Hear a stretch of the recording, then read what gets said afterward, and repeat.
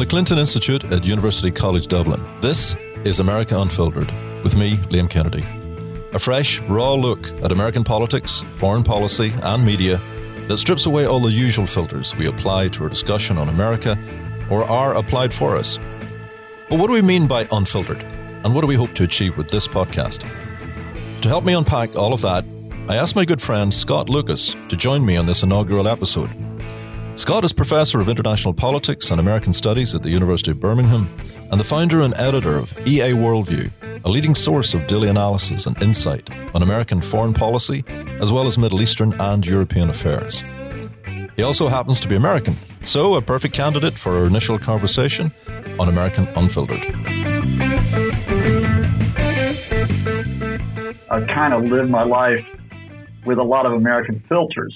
And so I was kind of thinking about it, you know, because at one level, what you're talking about is absolutely right, that we give people this place here where they can come in and they can talk about American politics or society or the economy or American foreign culture. Policy, what America's doing in the world, what America's doing to the world. Foreign policy.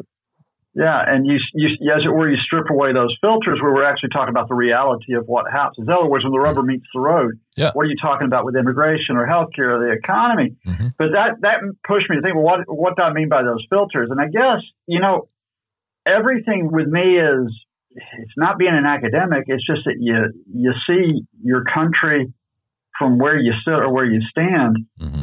And the big filter for me was that growing up in the States, and I was born in 1962, and even after I came in here in the 1980s, you don't completely leave your country behind, is that we're number one. You know, we are the best. We don't have many chants at our sporting events. We're not like these learned folks on the football terraces here in the UK or across Europe. But by golly, we got that one chant, which is we're number one, we're number one, we're number one. Or when we go to the Olympics, USA, USA. And that isn't just a chant. When I grew up, I thought how lucky, how privileged I was to be born an American. I didn't want to be born a Soviet because that was being a communist where they took children away from parents. And I didn't want to be Chinese because they were all starving to death. I didn't even want to be Canadian because Canadians kind of wanted to be Americans, but they weren't really Americans. And I'm not saying it to be offensive to anyone. That is honestly how you kind of grew up in the American culture. And that type of, analysts like to call it American exceptionalism, in a lived way, in a very real way, it's America as the exceptional, as the place which on the one hand is going to be different from all you folks here in the old world, Europe, different from all you folks in Africa, different even from our backyard in Latin America. But while we're different, you all should try to be like us. So in other words, the American exceptional becomes universal. And that filter has been with me all through growing up during the Cold War. And then after we got out of the Cold War and thought everything might be hunky-dory, but it really wasn't. And then post 9/11, and now all the way to the era of Donald Trump. Yeah, that's quite a journey, and maybe we can say or think a little bit more about that. Your childhood filters seem to have shifted a little bit. You know what? My childhood filter wasn't that different. I was growing up in a different part of the world, rural Northern Ireland, but I was looking at America. I was looking at it all the time. I was looking at it in magazines, in newspapers. I was looking at it on the television. I was, playing around at being John Wayne on the playground. There's a way in which those ideas of America were being just performed and played all around the world, at the end of the 20th century. And those were positive views for the most part. I mean, certainly it was for me. But there comes a time, and it's not just with growing up and maturing. It's about, looking more carefully, I think, at the United States from where you stand in the world and giving it more thought. And that's not to be not positive about it. It's not to give up on it, but it's really to, have some tough love and ask some tough questions about it.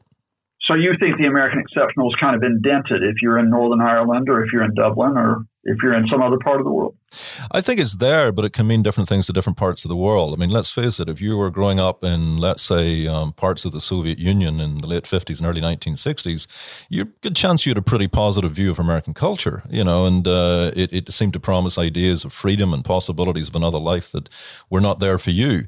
If you're growing up in, let's say, I don't know, maybe Iraq or Afghanistan 15 or 20 years ago, you might have a different view on American culture as you may have in other parts of the Middle East today.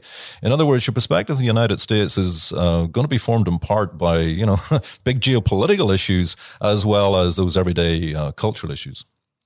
Yeah. But what's interesting to me as we are here in 2020 is that just simply because American exceptionalism has been dented, or in some senses it's been stripped away, doesn't mean that the filters have been stripped away. And in fact, what happens is you get an exploitation of those tensions.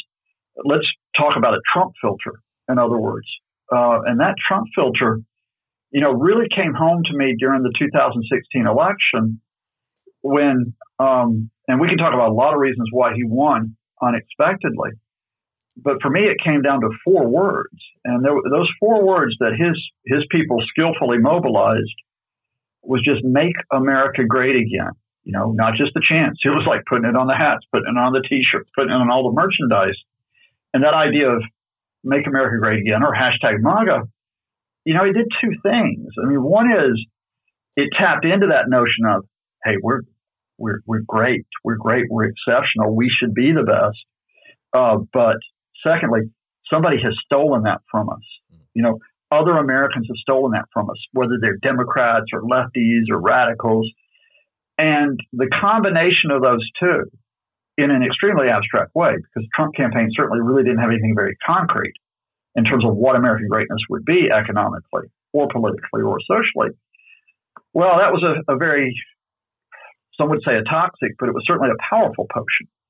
But what's interesting to me is that filter continues. I mean, the number of media interviews that I do that come back to and talk about, but the Trump base, what will the Trump base mean when he's not convicted in the current impeachment trial? What will the Trump base mean in November when he runs for re-election? And it's like, that's a filter. There is no Trump base in the sense of a party, in the sense of a movement that's out there.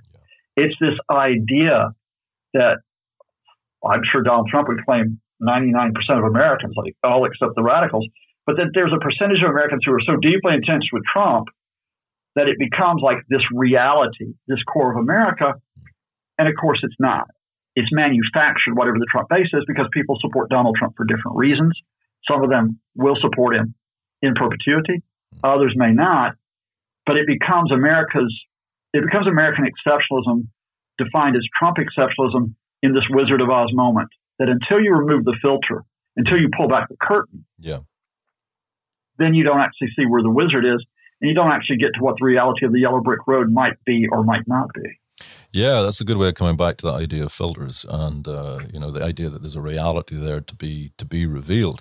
Sometimes in my worst nightmares, I think maybe there's no reality there to be revealed. All we're left with are these fictions and these myths and these things that were being sold, and that Donald Trump has really become the master of that. Please tell me I'm too cynical and that there's something real there that we can all get hold of and come together on. You're too cynical. Okay. I mean, I say this as someone who is a cynic himself, but it's like, I'll come back to this, which is, and this is true, I not only think of America, but by stripping the filter back from America, we do actually discuss ourselves as well. And that is, at the end of the day, our today experiences are in our communities, right? And we have communities. Some of them are villages, some of them are towns, some are cities, some of them are centered on the church, some are centered on schools. Your listeners will be thinking right now, this is where I make my connections on a day-to-day basis. And those connections are really powerful. Those connections are really powerful because they can lead to a politics which is of dialogue rather than division. They can lead to a politics which is of common interest rather than competition.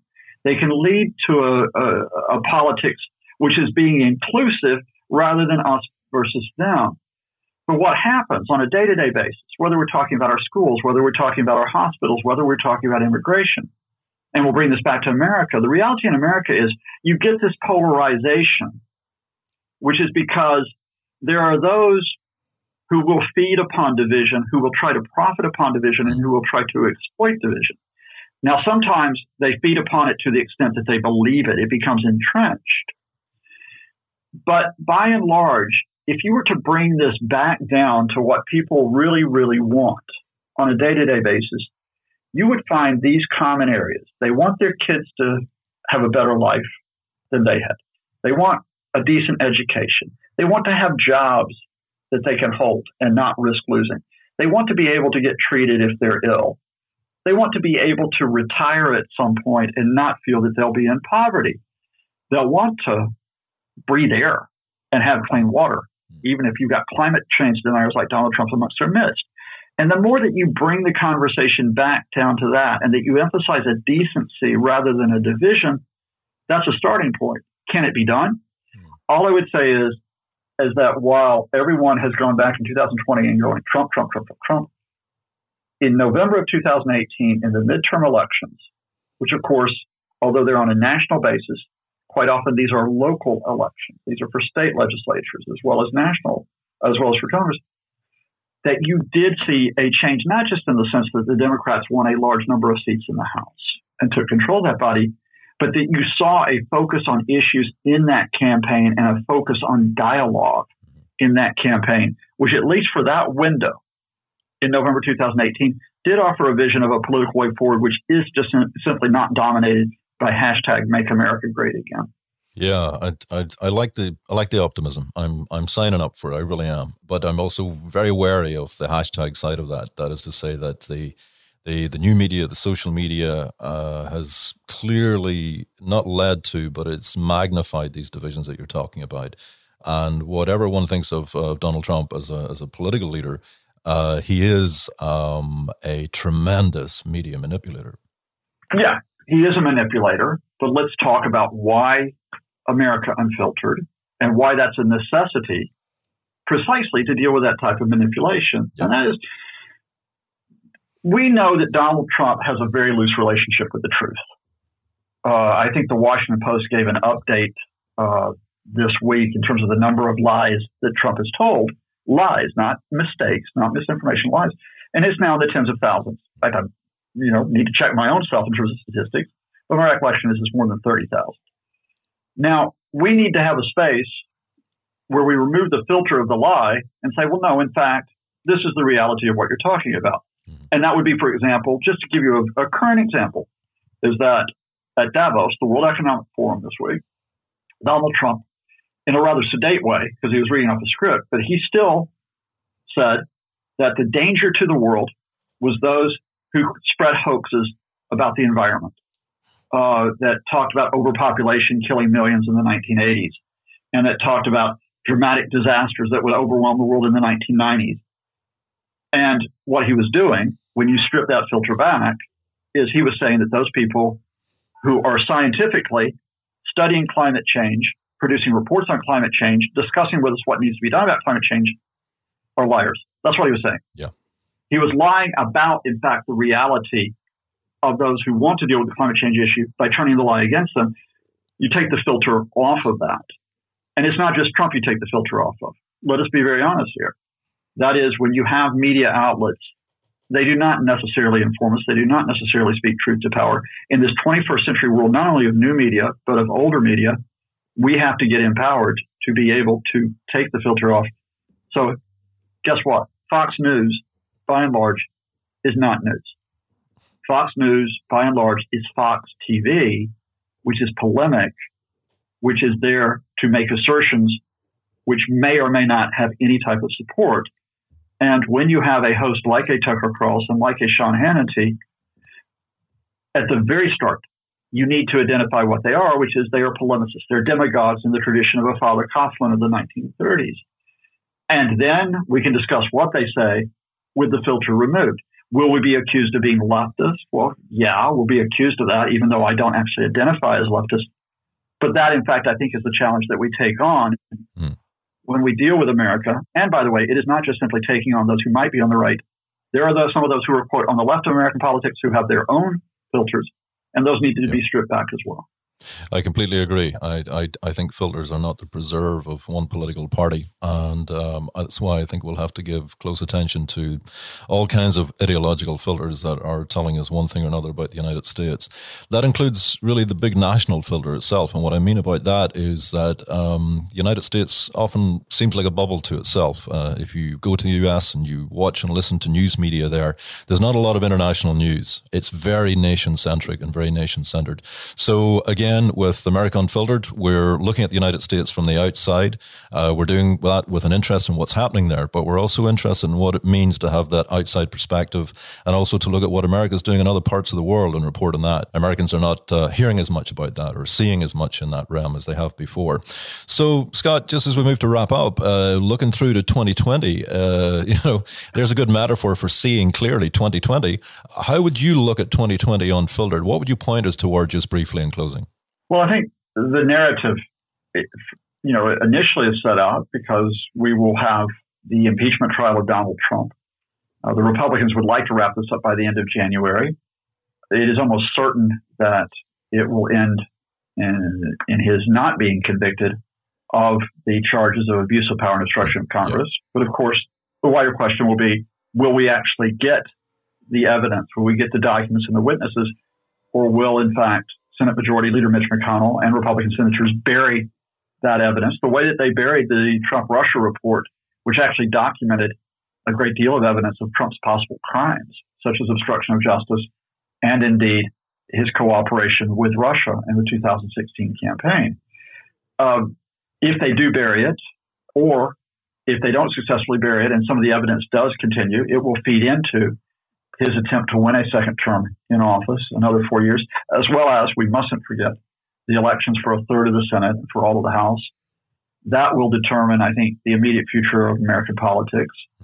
It will be important, however, not to look at this as just a horse race, but both for the sake of that election and also for the sake of what really matters, because one day Donald Trump will be gone, is those key issues that are there, that have been there well before 2020. There's the issue of the economy.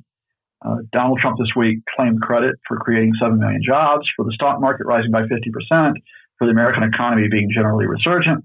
All of that was a deception in the sense that the American economy has been growing since the Great Recession of 2009, but it has been slowing down, in part because of Donald Trump's trade war.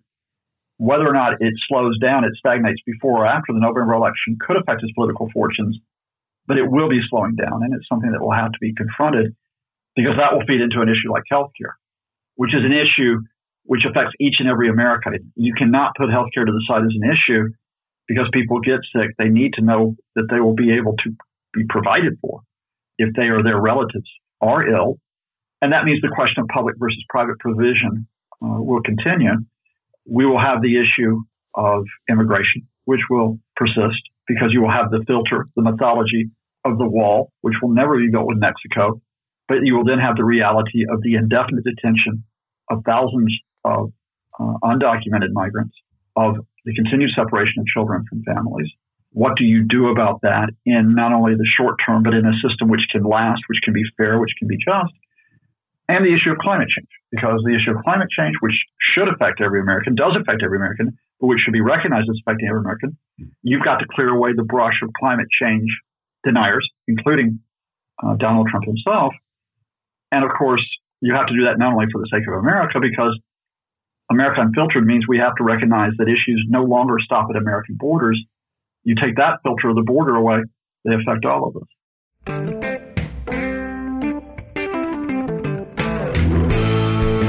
Scott Lucas is Professor of International Politics and American Studies at the University of Birmingham and the editor of EAWorldview.com.